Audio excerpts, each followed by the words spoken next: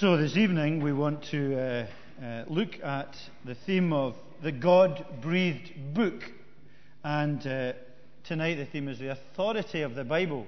Why it's got authority, or why it's not just an ordinary human book. And it's a bit of... it's not really... Well, it is a series, but it's done it a bit badly because it's tonight, and then we've got 3 weeks of doing the Psalms again for young people, for identity and the questions that go with that. And then we're going to come back to do the next 3 from this God-breathed book series. So it's just a short series of 4 sermons. Tonight we're looking at authority. In other words, that it matters because it's God's word to us. Then we'll look at the clarity of the Bible. That is, we can understand it. Then we're going to look at the necessity of the Bible.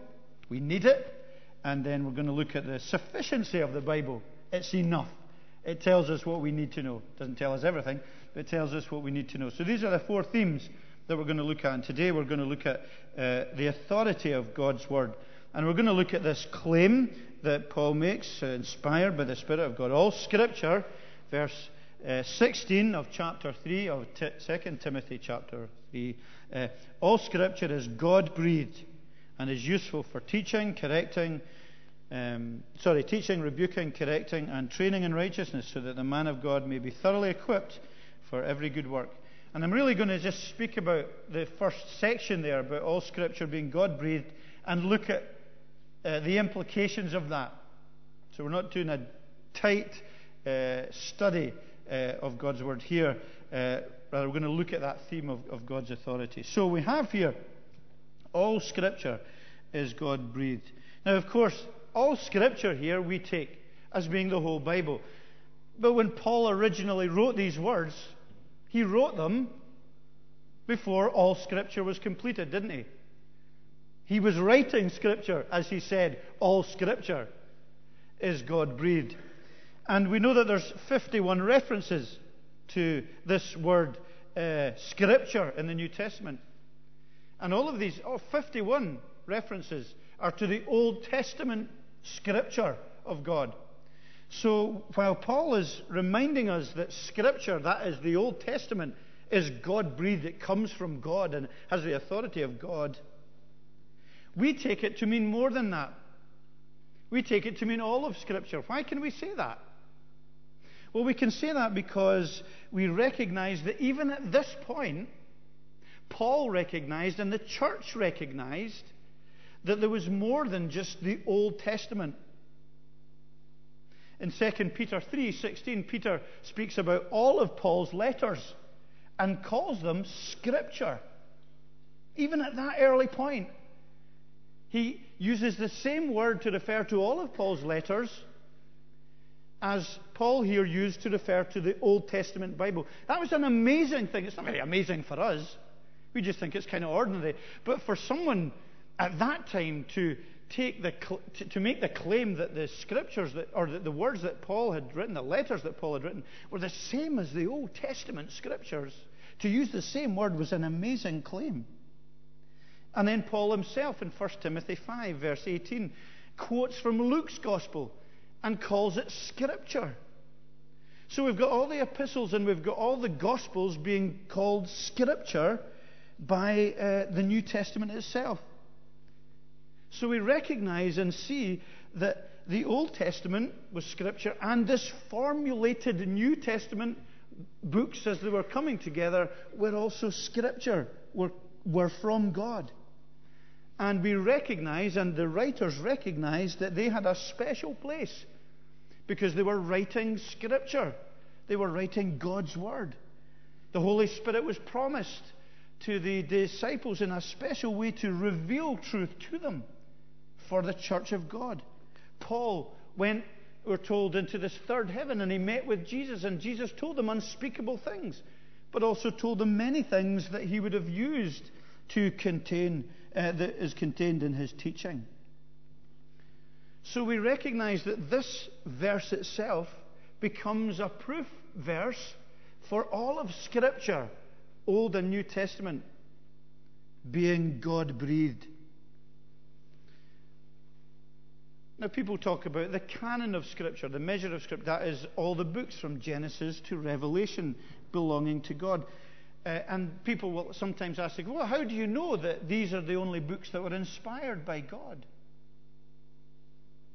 Well, we know that because right from the very beginning, even as they were being written, even as they were being read and written as Scripture. Paul's letters were to be passed around all the churches with the authority of God himself. They were to be seen as equal to Scripture. So that at the very beginning, it was the church that was growing out of Acts that recognized what was Scripture. It wasn't later on at some council that they all sat down and said, this is what we're going to make the Bible, and we're going to leave out certain books and we're going to include certain books. Really, the church at that time simply recognized what was already understood to be God's Word. And that became the canon, the books of the Bible that we have. Now, that's very important. That's very important because you've got things like the Gospel of Thomas, which people will talk about, and other books that maybe other people will think are Scripture. But we recognize them, and I'll go on to say a little bit more about what makes Scripture Scripture as we go on. So all Scripture as we have it, has been handed down to us, is the Bible, is God's Word for us. So when we read the Bible, we're reading what God wants us to read. We're reading what God wants us to hear from Him. Okay? All Scripture is God breathed, we're told here, is breathed out, is expired by God. God breathes out His Word into those who wrote the different letters and books of the Bible. He communicated to them. He spoke to them. He shared with them what He wanted them to know. And the original manuscripts that they wrote are the manuscripts of God. They are without fault. They are without error. They are absolutely correct and proper because they were breathed out by God. God is a communicating God, and He speaks to us through His Word.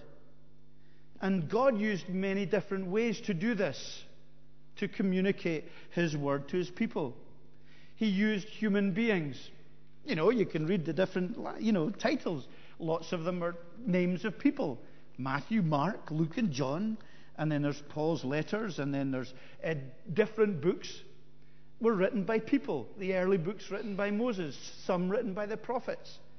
They were written by people who were breathed into by God, the word that He wanted them to share. Sometimes it was by dictation. Thus says the Lord. Sometimes it was in a vision. Sometimes it was with dreams. Sometimes they researched things out. Mark's Gospel, Luke's Gospel, Dr. Luke. He's a medic. He researched things, and he found out what God about the story of Jesus, and was inspired by the Spirit to record that. Sometimes it was from memory. Sometimes it was eyewitnesses. God used many different ways to get His truth across as He breathed His Word into people's lives. Very often, He used people's own personalities as well.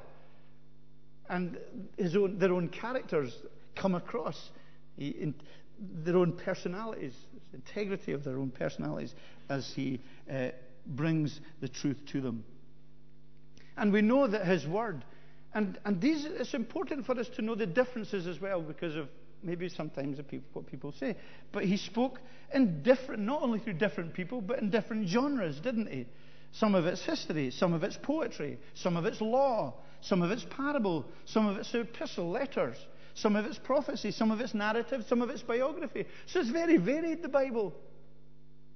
It's truly varied, with various people and various genres used by God, yet He breathed into all of it.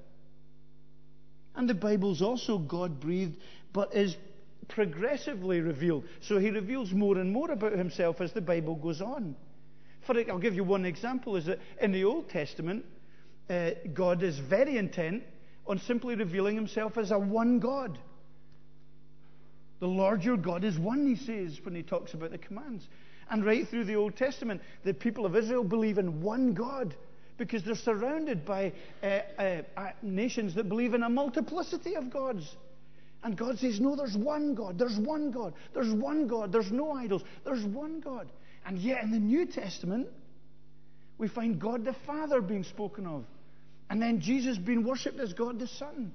And then God the Holy Spirit. And so we have a progressive revelation. Once we recognize there's one God, we are shown that this is a complex and a glorious and an amazing God who is one God in three persons. So we find that there's progressive revelation. In the Old Testament, there's a theocracy with Israel and a king, and God being the king, or God being the leader of that theocratic nation.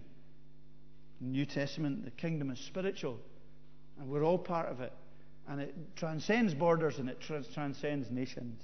So there's an unfolding revelation of Jesus Christ. So that even we recognize that although all of the Bible is God-breathed, it doesn't all have the same authority. Well, no, not all the same authority. It doesn't all have the same weight. There's some bits of the Bible that are more important than others. If I was wanting to tell someone about the gospel or about God and about the message of salvation, I wouldn't generally put them to Numbers. I would put them to the Gospels. Matthew, Mark, Luke, and John. Because there's not all the same weight of Scripture, but all is God-breathed. So we recognize that the Bible is His authoritative word. It is all from Him. It is useful for us. It is God-breathed. Now, obviously, there's a problem with that, using that text to say that God's word has authority, isn't there? Have you noticed the problem with that? Well, the problem with that is that it's a self-authenticating claim, isn't it? It's saying, this is the word of God. Why is it the word of God? Because I'm saying it's the word of God. Because I say, the Bible says it's the word of God. So it's a self-authenticating claim. It's its own claim. All Scripture, of which this text is a Scripture, is saying is God-breathed. It says so. Now that argument, I guess, is slightly circular. But the Bible can't appeal to a higher authority than itself. Can it? Anything that's claiming to be authoritative, absolutely authoritative, can't then appeal to a higher authority, can it? Because then the higher authority that it appeals to becomes more absolute and more important than it itself. So there is a sense in which it's a circular argument, but it is a self-authenticating argument. It's an absolute claim. It is no one and nothing to which it is subordinate. So it can't get measured by something greater or something more perfect or glorious than itself. So it becomes self-authenticating, and yet there are many evidences that we recognize that help us to understand that the Bible is indeed its own authority and is unique as God's Word. It's a unique collection, isn't it? How many Old Testament books do we know? 39 Old Testament books. New Testament?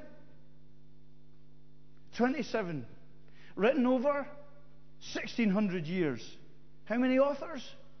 40. 3 different languages. 3 different continents. And the authors are very ordinary, are very often very ordinary people. They're not geniuses.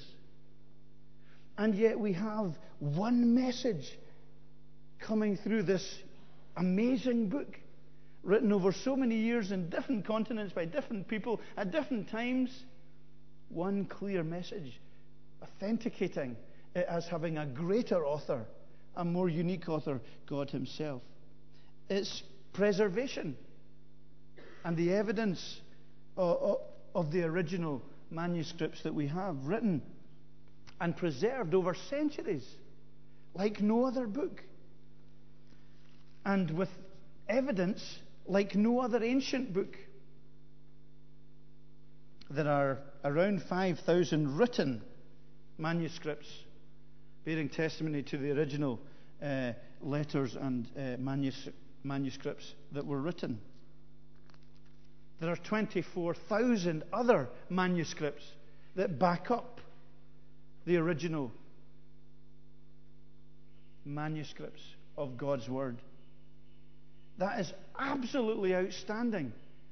There is no other ancient writing that has anything like that amount of evidence to back it up. Homer's Iliad has 634. Plato has 10. Caesar has 10. The Bible is 29,000. Manuscripts, copies of the original letters and books that remind us that this is God's Word being preserved. Even the majesty of its style kind of self-authenticates the Bible. It bears the truth, doesn't it? In its wisdom and in its justice, in its presentation of Jesus and his nature and his walk, his teaching, his work, his salvation. The majesty of that style right through it bears testimony to it being God's Word. The fulfilled prophecy. Just think about all the prophecies written hundreds of years before Jesus that are fulfilled in Jesus. Remarkably, accurately fulfilled prophecy. Its enduring popularity. 100 million copies of the Bible every year. What I mentioned on Wednesday night, I got the facts slightly wrong on Wednesday night, about the Bible in Chinese. It's 1 billion. The 1 billionth Bible has just recently been printed on the biggest Bible printing press in the world, over 29 years. But it's still a remarkable fact of the enduring popularity of the Bible in the lives of people all through the world, testifying to its authenticity and also the transformed lives. The fact that people can take God's Word and have their lives transformed. They don't need to be in a church. It's not the authority of the church that gives the Bible its authority. It's not because the church says something about the authority of the Bible that makes it authoritative.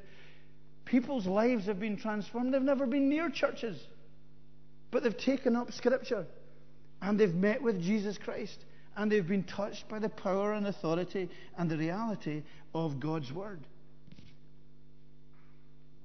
It doesn't depend on what the church thinks or otherwise, or culture.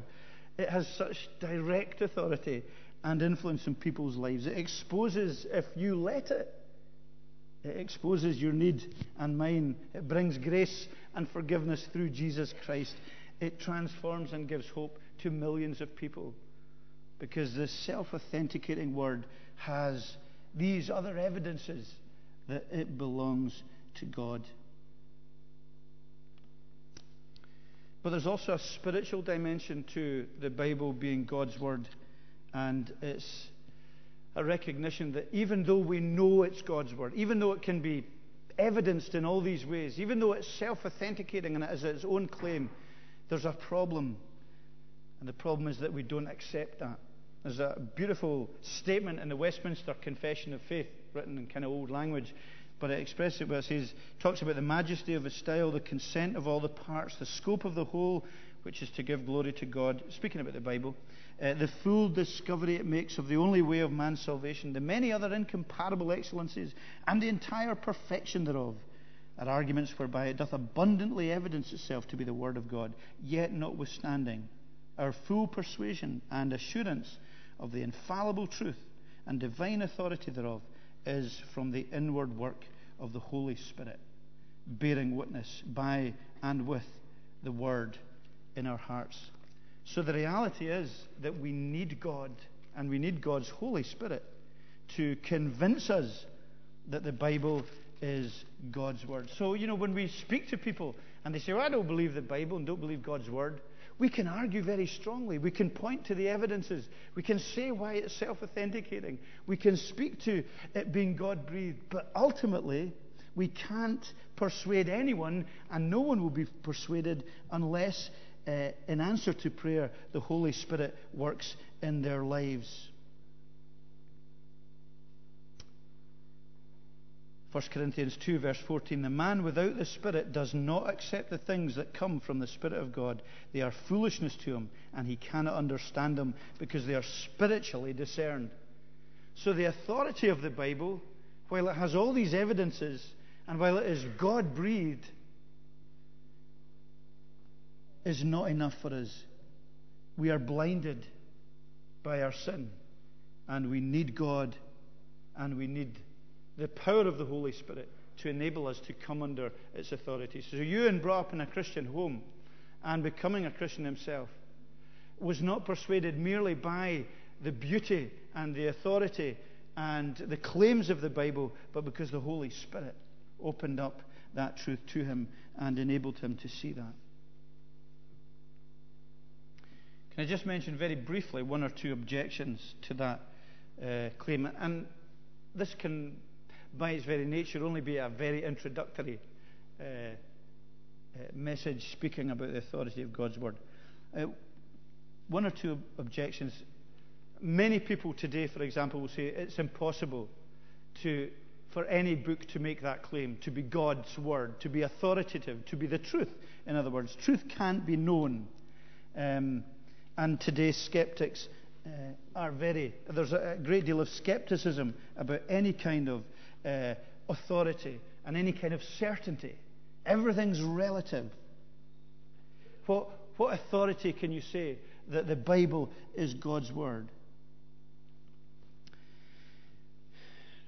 Well, that becomes a philosophical argument, and we can't go into that really this evening, other than recognizing that statement itself, that everything is relative, is an absolute statement. And a rejection of truth being known, to say that truth can't be known, is in itself an absolute statement.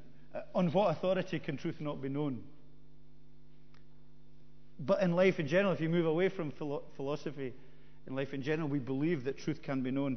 Now, I've put a slide up with the different books that you can look at on this, and if you're anyone taking notes, please just take a note of some of these books, because they'll go into a lot of these issues in much more detail than I can or willing to this evening.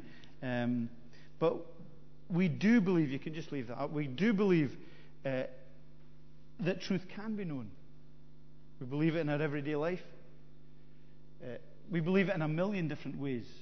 We live on the basis that truth can be known. And we believe that the Bible speaks of an absolute truth. And that is a declaration of the mind of God. The truth can't be known. Or people often say to you, seriously, you don't seriously take the Bible literally. You don't believe the Bible literally today. You know, we talk about being under the authority of the Bible, that it's infallible, it's the Word of God, that it's absolutely without error. And people say, you take it literally? Is it not just full of fables? Well, in many ways, it's a kind of a red herring question. Because it all depends on what people mean by taking the Bible literally, doesn't it?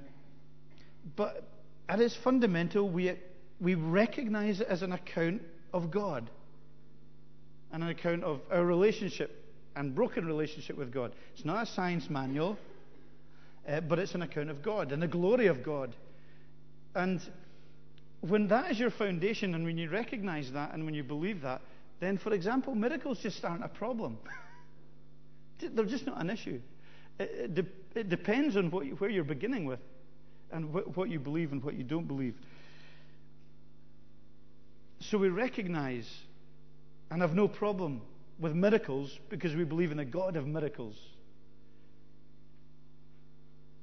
And therefore we take the miracles, for example, when they're written as narrative, when they're written, as we looked this morning at the miracles of the feeding of the 5,000 and Jesus walking in water, as literal. They're not symbolic, they're not fable. They're written as literal, and we accept them as literal. But we do recognize that there's many different parts of the Bible that are written in different genres. And that in a crass literalistic way, we don't. For example, it talks about Herod being a fox. And we don't take that literally. Herod isn't a fox with a tail. Or Jesus being the door. Or that Jesus, the Bible says there is no God. We don't take that literally. Because the Bible says the fool says in his heart there is no God. So, we've got to be intelligent about it and recognize that there's pictures, there's parables, there's stories, there's truth, there's imagery. But we know, as we study and look at God's Word, the different nature of the writings that there is. And then maybe the third objection that some people have is that it's exclusivist. You claim absolute truth. That's crazy that nobody else believes that truth. There's no room for different roads and paths to God. How can you be so proud as to say that? Well, again, I think it depends how you say these things, and it depends what you say. It is not our claim to exclusivity. It's not our claim saying we've got things right. We're the only people with the truth. The claim is God's. The claim is Jesus Christ's. I am the way, the truth, and the life. All Scripture is God-breathed and is useful for us. There's no other way to the Father. Jesus is the only revelation, the only answer, the only hope, the only way forward. It's His claim. So we do have to acknowledge, yes, that it is exclusivist because of the authority of God and of His Word.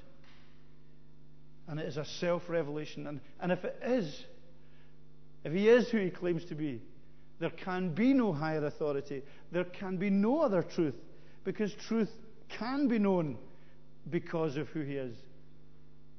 And we recognize that and we accept that in our lives. There's many other objections, but a lot of these books will deal in great detail with some of these things. And it's important, I think, to be able to defend Scripture and to defend its authority and to defend it as God's book and to be able to knock back some of the cheap arguments that people will bring against that. But just very briefly as we close, what are the implications of that in our lives? Well, the first and very significant one is to recognize within all of this talk of God's Word and the authority of God's Word is the importance of the spiritual dimension. That none of these things can be recognized, as Paul was saying in 1 Corinthians, unless we have the Holy Spirit revealing them to us. In other words, we need God, not just evidence. We need God in our lives. And we don't just need proof. And we don't need more proof. And we don't need more evidence. We need more of God in our lives, because the problem is that we're sinners and that we rebel against Him and that we don't like His truth and we're blinded to it because of our selfishness and our pride and our independence. But when we disobey Him, or when we disobey God's Word rather, we're disobeying God. And that is a spiritually recognized truth. That the Bible is not a throwaway book. It's not a take it or leave it. But it is His book, because it reveals Him and His Word. In the beginning was the Word. The Word was with God, and the Word was God. God spoke. And it's a revelation of Himself. And when we disobey that revelation, and we disobey the God of that revelation. So we can't cheapen the Bible. We can't make it insignificant. We can't just sit there and say, wow, it's all just about feelings and about this kind of relationship with God that I've got spiritually. It's about this God who reveals Himself in His Word. And there's a spiritual dimension which says that every time we open His Word, we don't just need a commentary, or we don't just need intellectual understanding. We need the Holy Spirit. And so we open the Bible with prayer. Say, Lord, I need You here. It doesn't make any sense to me without You. I need You. We open the Bible with prayer. There's a spiritual dimension. And we understand that the whole direction of the Bible, the whole revelation of God, it revolves around the cross of Jesus Christ. It's the fulcrum. So everything before the cross of Jesus is pointing towards it, and everything after the cross looks back to that. Because a revelation of the truth of God in love. God so loved the world that He gave. His only Son. So everything in the Word, everything in this God authoritative book points to the cross of Jesus Christ. It's no good saying, I live by the book, like a rule book. I live by the book, by its laws. No good. No good. Living by the book will only send us to a lost eternity because we can't do it. We live by the Christ of the book.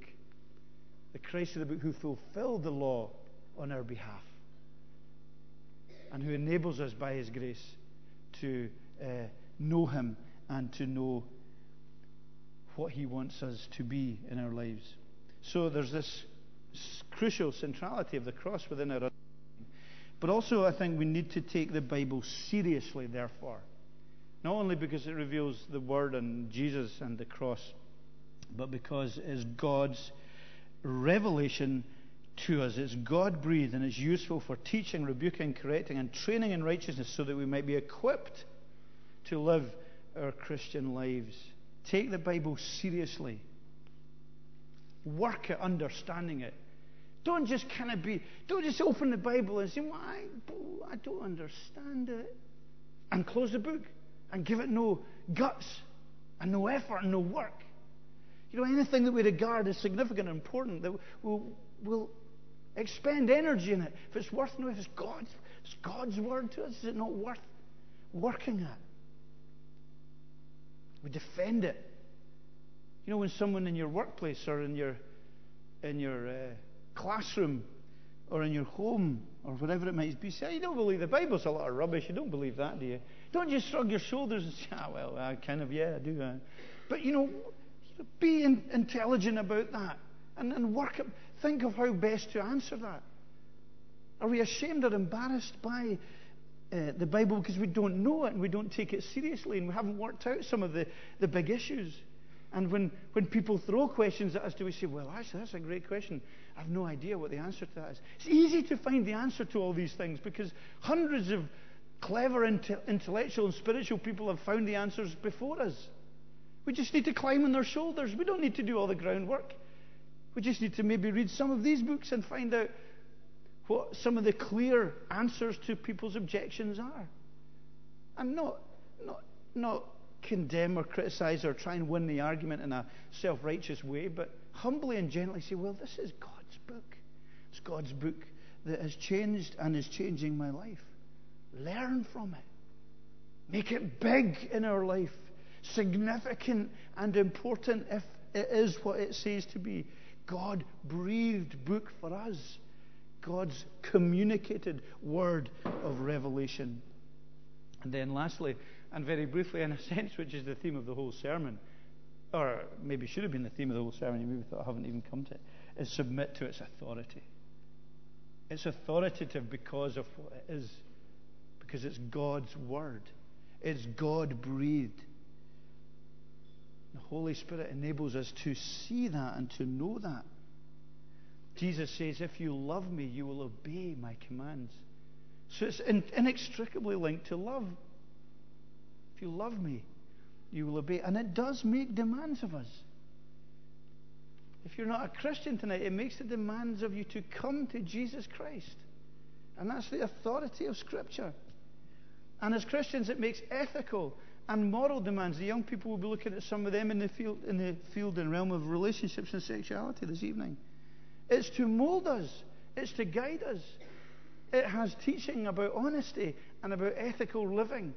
It is teaching about relationships in the home, about marital, about wife and husband, about how we deal in business, about how we work in all of our lives, how we deal with problems and opposition and hurt and betrayal.